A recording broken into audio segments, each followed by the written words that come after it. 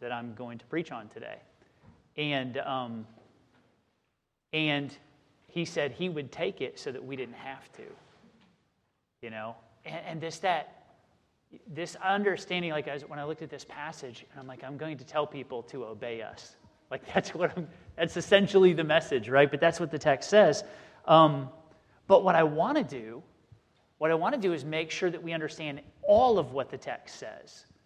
When it says to follow your leaders or obey, most English translations, except for the NIV, just use the word obey, and I'll talk about why that is, or at least why I think that is. I'm certainly no expert in linguistics. But,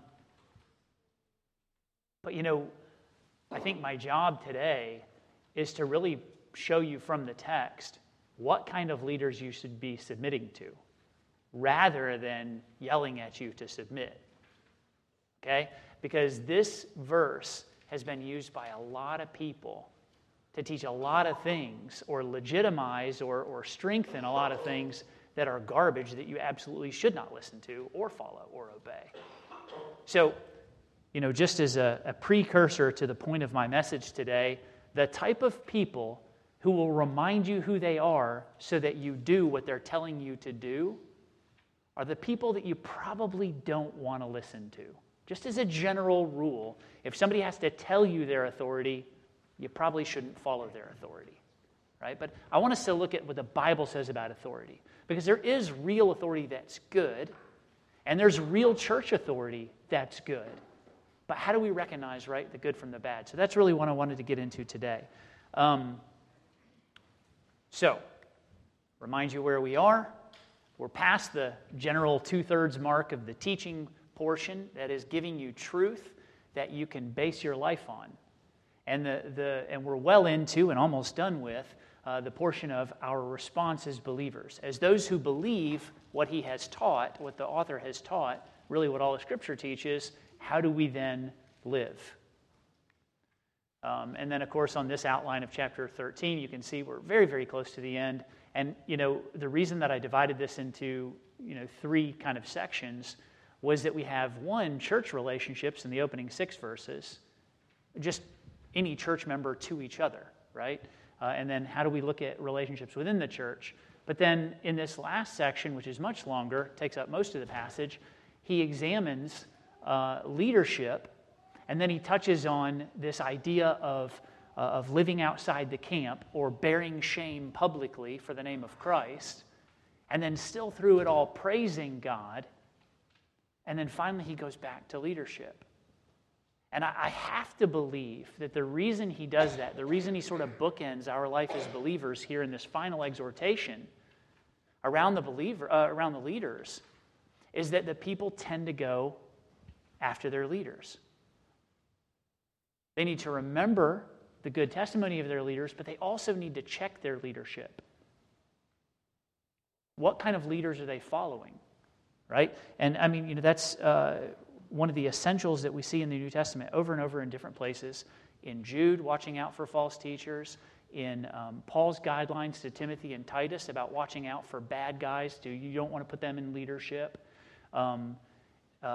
Acts 20, when Paul is talking to the Ephesian elders, he's saying, watch out, there's going to be wolves that come in. Jesus, when he's teaching on false teachers, and you're going to know them by their fruit, inwardly they're going to be ravenous wolves, even if they come to you looking like sheep.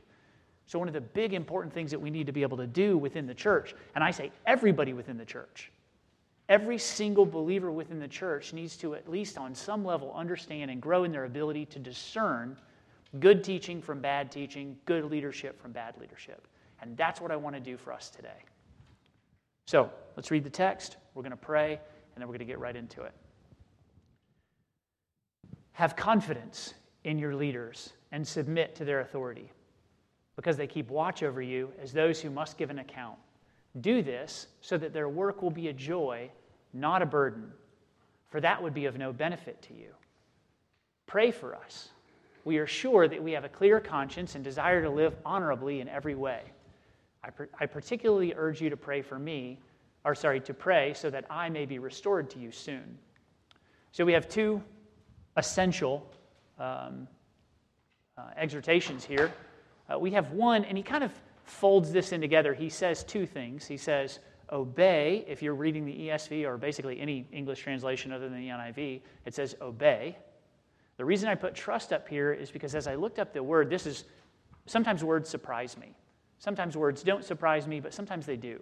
And I had 3 words that surprised me when I looked at the Greek for the words. Now, I'm no expert or anything like that, but if you can read a lexicon and you can match up a word, then you can explore why different translators may have translated something a certain way, and you can see connections as you expound on your understanding of the verse. If you read a verse in one translation and you want to know more, read other translations, right?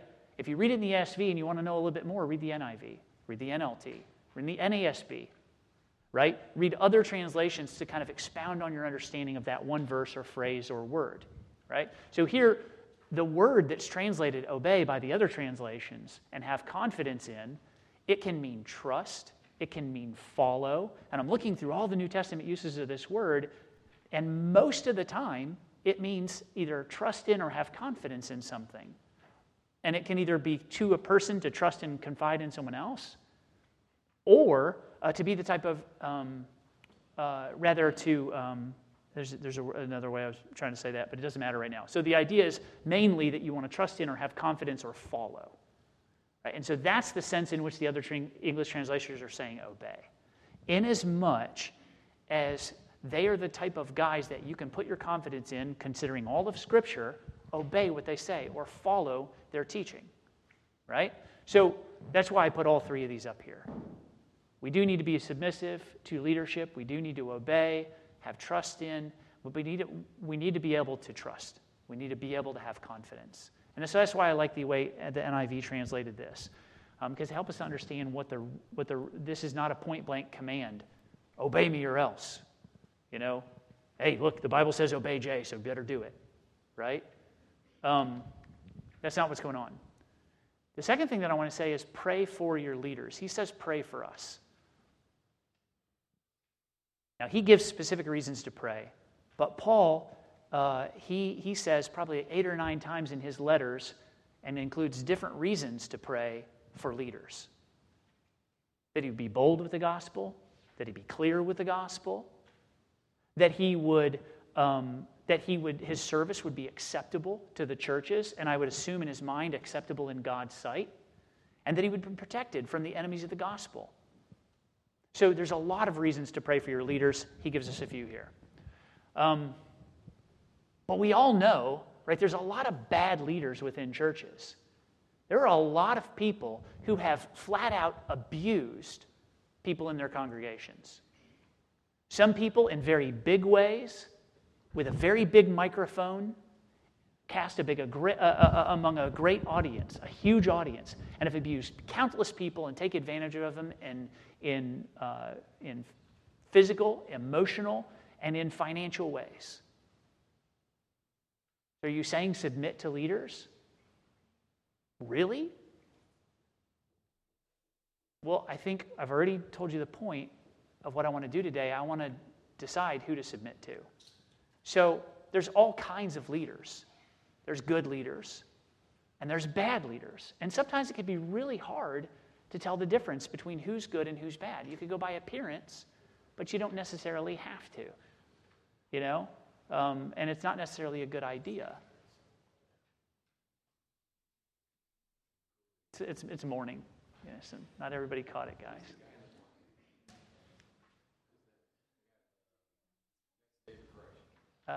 Voldemort from Harry Potter. He's a bad guy. Yeah. He kind of looks like a bad guy. It's the baldness, I get it, you know. Can't trust. So how are we supposed to know who to submit to, right? Whether or not to submit to a leader in the church. How are we supposed to know? Well, I think what's really cool is that he gives us some things here. He's given us other things throughout Hebrews. And I'm going to expound on that a little bit with some stuff outside of the book of Hebrews. But how do we tell the difference between a good leader and a bad leader, right? Well, the first thing is weigh their words. Listen to the words that they teach. Go back to verse 7. Remember your leaders who spoke the word of God to you. Now, I believe in context, this is talking about who actually preached the gospel to you. But in either case, The gospel comes from the Bible. It comes from the Word of God. So the type of teachers that you want teaching are going to be teaching you the Word of God. If they're going on and on and on without pointing you to Scripture, you should really be careful. If they're teaching you from the Word of God, they're reading a verse and they're telling you something that looks exactly opposite of what the Bible says, then be very, very cautious. You don't want people who are going to preach from their own imagination. You don't want people who are going to magnify themselves. You don't want people who are going to tell you 100 things outside of the Bible based on one thing in the Bible. You've got to be really careful. Watch their words. Listen to their words carefully. In verse 9, he warned you. He says, don't be carried away by all kinds of strange teaching. He said, it's good for our hearts to be strengthened by grace. Now, I talked about this when we went through this verse, but we're talking about grace. We're talking about saving grace. We're talking about gospel grace. Your heart, as a believer, doesn't need to be strengthened by empty encouragement, but by encouragement that comes from the Word of God, based on the Word of God, and in conjunction with the gospel of Jesus Christ. That's the kind of encouragement and strength that you need. Not a bunch of, oh, you're a nice person, you're a great person, you got a good heart after all, kind of empty nonsense. Right? But that God loved you so much that Jesus died on the cross to pay for your sins and to make you righteous in His sight. That's how valuable you are. That even though you were filthy and dead in your sins, Jesus was willing to die in your place. That's of greater value and greater encouragement than anything that this world has to offer. By just, love you and love yourself and you're a good person and, that kind of nonsense. Secondly, watch their way of life. Now, he says that earlier. He says, remember the outcome of their way of life. That is, those early teachers who preached the gospel to them. Those men who faithfully preached the word. Week in and week out.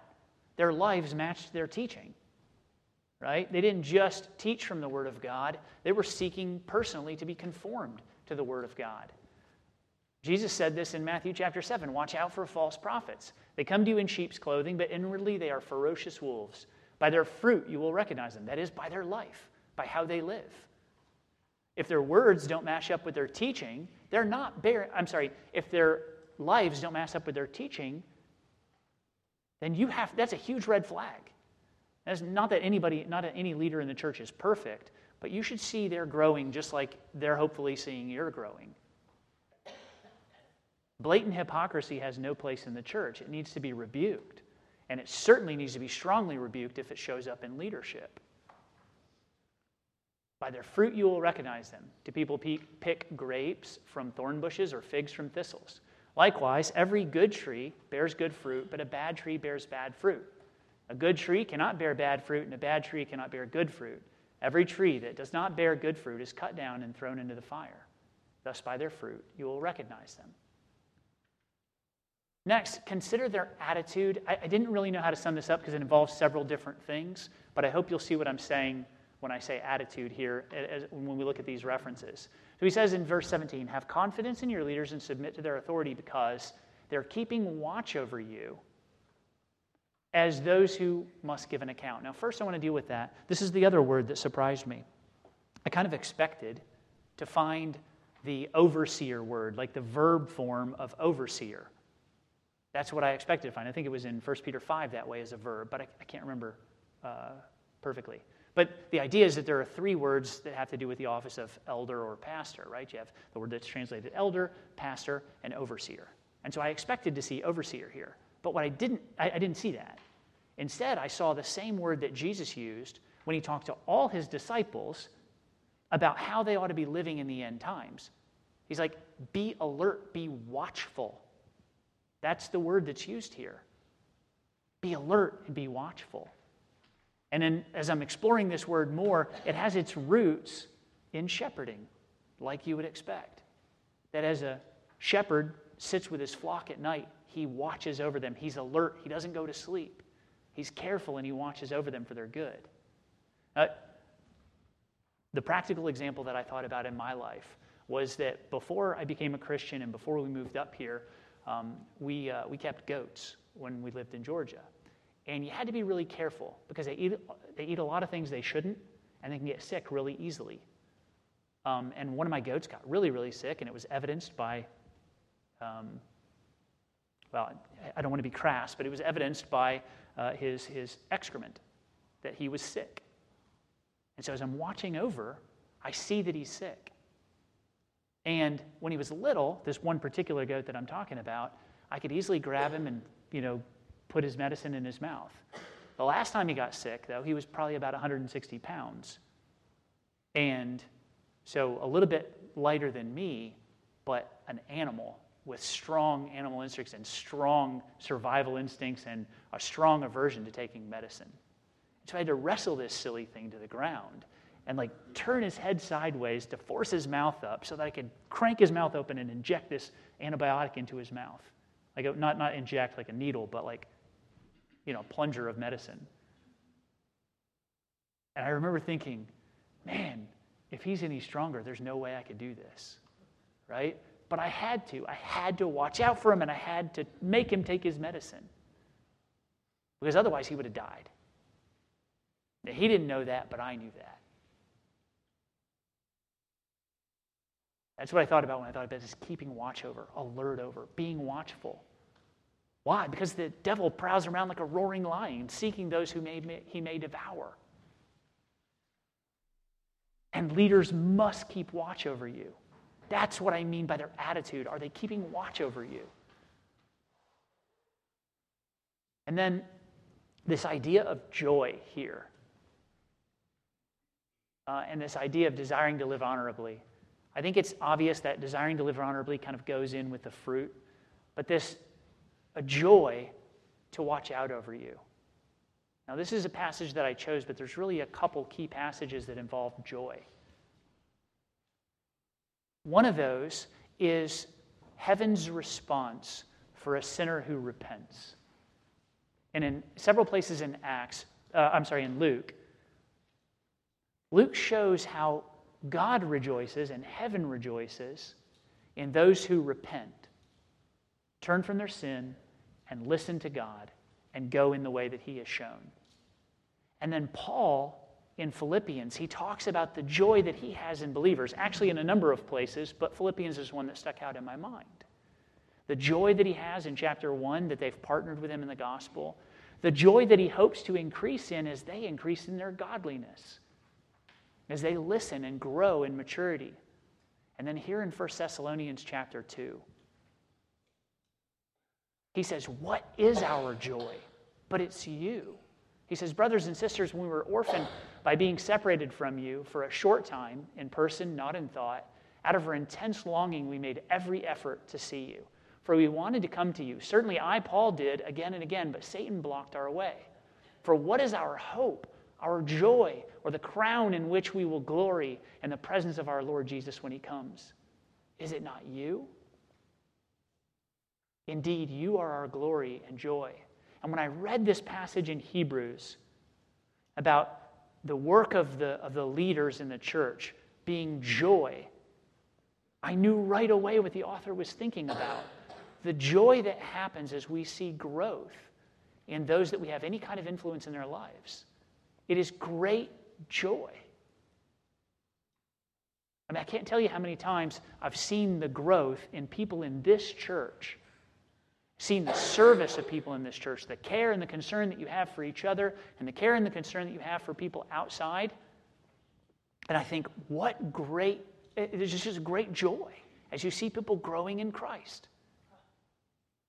Or if you have to talk to somebody about their sin, and they hear what you say, and they recognize the truth of it. Not like some ornery goat fighting medicine, but like a sheep who submits really to the primary shepherd, the chief shepherd. But as we do our jobs in shepherding the flock, and they realize that something's wrong and they need to address it, it's a great joy because we see the evidence of the Holy Spirit in your lives. So it's a great joy for a leader to see the growth of the flock, because that's exactly what he wants to do. Next, are they serious? Are these leaders serious about their responsibility? And I mean specifically what he says here, where he says, they keep watch over you, over your souls, the ESV puts it, as those who must give an account. And it's clear that giving an account is before God. Everyone has to give an account. But those who are in leadership, they have to give an account before God for you. I mean, this puts me in mind of Ezekiel and the picture of the watchman. It puts me in mind of 1 Peter 5, Acts chapter 20. Leaders in the church bear a responsibility for your souls. Now, it's not over and above your own responsibility to listen, right? Because as God put it to Ezekiel, if somebody doesn't listen to you, they're still going to die in their own sins. If you don't warn them, they're still going to die because of their own sins. But I'll demand accounting of you. And James, that's why he says, not many of you should become teachers, because you know that we who teach will be judged more strictly. What are their goals? I picked one spot in Hebrews 12 to look at that shows us some of the goals. But really, a lot of the warnings in Hebrews, as we've looked through, we've seen personal responsibility, and then we've also seen the responsibility of the individual for the other in the church. There's several places that are like this. I chose just to go with this one. He says, strengthen your feeble arms and weak knees. Make level paths for your feet. In the context of that first part, strengthen your feeble arms and weak knees from the Old Testament, is watching out for other people who are weak. Not necessarily the primary focus in the Old Testament wasn't strengthen yourself. Make every effort to live in peace with everyone and to be holy. Without holiness, no one will see the Lord. And then he says, see to it that no one falls short of the grace of God and that no bitter root grows up to cause trouble and defile many. See that no one is sexually immoral or godless like Esau. Do you understand that the warning here in Hebrews 12 is that you would watch out for other people, as it has been in many places in Hebrews? Even the idea of leader here, when he talks about leaders, he doesn't use the typical elder, or he doesn't use deacon, he doesn't use overseer, he doesn't use pastor. Instead, he uses a word, leader, that appears a couple times in the New Testament, but the clearest definition that I could find of this word was those who are leading the charge. In a secular use, it showed like a chief warrior who always led his people into battle. So leader doesn't just have to be elders and deacons. It's those who are out front doing what they must be doing. They're leading by example. And so they're the people who have taken these warning passages of Hebrews and they take them personally and they exercise them personally over themselves and over others, watching out for others that they may have influence in. That's what really a godly leader is. And when we, as elders, look out into the congregation as we consider people that are younger, the people we're looking for are the people that are out front doing what the Word says to do. Because those are the guys who you'd want to be leaders. Those are the people that you want to lead the next generation. And this doesn't just affect men in the church. Obviously, the office of elder is reserved to men, but leadership. I look around the room and I see people, I see women who lead, I see young people who lead, and I see men who lead in various ways. That's because they're out front doing the things that the Bible commands them to do. I see that. And I know that your examples give Jason and Jay, as well as myself, great joy when we see you doing the things that Scripture commands. In Ephesians 4, he makes the goals really, really clear. And so I wanted to include this passage. Christ himself gave the apostles, the prophets, the evangelists, the pastors, and teachers to equip his people for works of service, so that the body of Christ may be built up until we all reach unity in the faith and in the knowledge of the Son of God and become mature, attaining to the whole measure of the fullness. I think it says Christ there, but I don't have the word.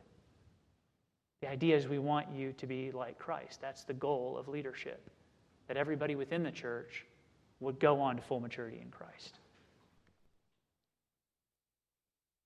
Finally, do they understand their own dependency on God? He says, pray for us. I particularly urge you to pray so that I may be restored to you soon. As I said before, Paul tells the churches, and he said to Philemon, I believe, pray for us. And he gave us a number of reasons why. But the type of leaders who are very clear that they depend on God, the ones who are going to ask you to pray for them, the ones who are going to eagerly and consistently pray for you, are the kind of people you want to lead. The type of people who think that they can do it on their own are not the type of people you want to follow. So, summing it up here, they preach the gospel, the word of God. Their fruit increasingly matches their teaching. Their attitude is one of service, humble service. They take their responsibility before God seriously, understanding what's going to happen at the end, that they're going to be held accountable. Their goal is to see you grow in Christ, and they depend on the enabling power of God. These are the people to follow. These are the people to listen to. These are the people whose faith you want to imitate. And if they don't look like this, don't follow them. Don't imitate them. And if they're in your church and they don't look like this, say something to them.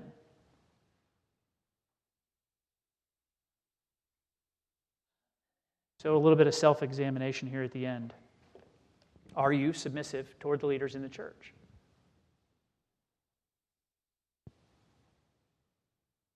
Are you submissive toward the leaders in the church?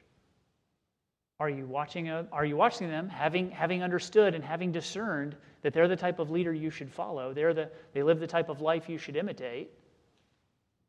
Are you doing that? Are you being submissive toward them? Or do you find a reason to argue with everything they say? Or upon hearing something you don't really want to hear, are you saying, well, remember that one time that person messed up? I don't have to follow him. I don't have to listen to what they say. Are you submissive toward the leaders in the church? Are you a burden to your leaders, or are you a joy? Are you like that silly goat wrestling against medicine that's going to save his life? Fighting because you don't want to listen. And I can guarantee you that even if you are a burden, your leaders are still, if they are faithful leaders, they're still praying for you. Other aspect of that word, watch over, and you see this in a couple of different translations. In the Arabic translation, it's so funny, they use a word that means to stay up late at night, to lose sleep over. And I think it's such a fitting word. Because I can guarantee you that if you are not submissive toward your leaders, if there's a lot going on in your life and you're not being submissive toward the Word of God primarily, right? Because it's not just the leaders are bringing you to the Word of God. Or they ought to be anyway. So if you're rejecting that, if you're rejecting sound teaching and guidance, your leaders are not stopping to pray for you. And they're not going to stop talking to you. They're going to have sleepless nights over you. They're going to wake up in the middle of the night and pray for you. And they're going to struggle in prayer, how do I reach this person? Because they're taking their responsibility for you seriously. So are you going to be a burden or are you going to be a joy? Are you praying for your leaders? They realize how dependent they are on God. Trust me, they do. If they're faithful leaders, they realize how dependent they are. Are you praying for them? If you have a beef with any of your leaders, you better be praying for them because you have a responsibility to them. Finally, are you willing, able, and fit to lead? Now, I added this, even though it doesn't come out in the text at all. But it occurred to me that with regard to leadership in the church, specifically in Acts chapter 20, Paul warns that false teachers are going to come about, and they're going to come about from your own number. And so the question in my mind is, who among the church that is young in the faith is considering whether or not they will lead one day? Who is watching the leaders, imitating their faith, imitating their living, thinking about these things so that one day they'll be able and fit and willing to lead, to exercise that sort of serious care and concern over the flock that has to happen. And so I hope that you, younger people in the church, younger people in your faith, I hope you're considering these things and looking at your life now. The qualifications that you see in Timothy and Titus that Paul talks about the eldership needing to have and the deacons needing to have, if you really look at it, none of those things are beyond the scope of any Christian life. Even with teaching, even though only elders are supposed to teach the church as a whole and lead the church as a whole, every believer has people in their lives for whom they're responsible to teach the Scriptures. Mothers need to teach their children, and older women need to teach the younger women. Younger women need to be good witnesses for Jesus Christ, and if you can't basically explain the truths of the Bible to somebody that you're evangelizing, how are they going to understand what you're trying to teach them? So everybody needs to be able to teach, at least in some capacity. If you're a younger person in the faith, are you willing, are you able, are you fit? Are you growing in your fitness to one day lead? Think about these things. We're going to pray, and then we're going to worship the Lord together in song. Heavenly Father, God, thank you for giving godly leaders to the church. Thank you for giving all of us, regardless of where we are in our faith, how mature we are in our faith, regardless of whether or not we have any kind of formal leadership position, we have obligations to each other in you. Father, I ask that you would protect all of us from false teaching. I doubt very much whether any false teacher just appears as an antichrist automatically. I think a lot of false teachers have really wormed their way into people's lives. And what they say attracts people, at least in some senses. Many cases in worldly ways, but still there's an attractiveness to some of the teaching. They come as wolves in sheep's clothing.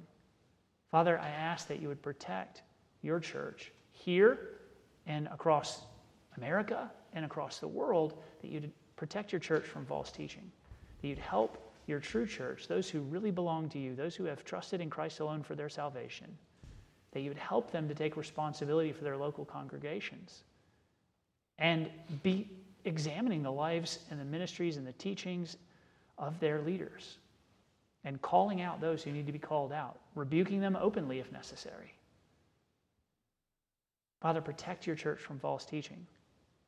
And also, Lord, I pray that you'd be working in the lives of younger believers within your church, that you would be raising up the next generation of leaders, people who would faithfully preach and teach your word, who would build their lives on the foundation of Jesus Christ and the teaching of the apostles, who would have a care and a concern and feel an obligation to each other within the body of Christ, to see that each one in the body of Christ attains full maturity, and that nobody is distracted by false teaching or distracted by sin, waylaid and hindered by sin. Father, thank you for your goodness and your mercy to all of us. Thank you for perfect leadership in Jesus Christ.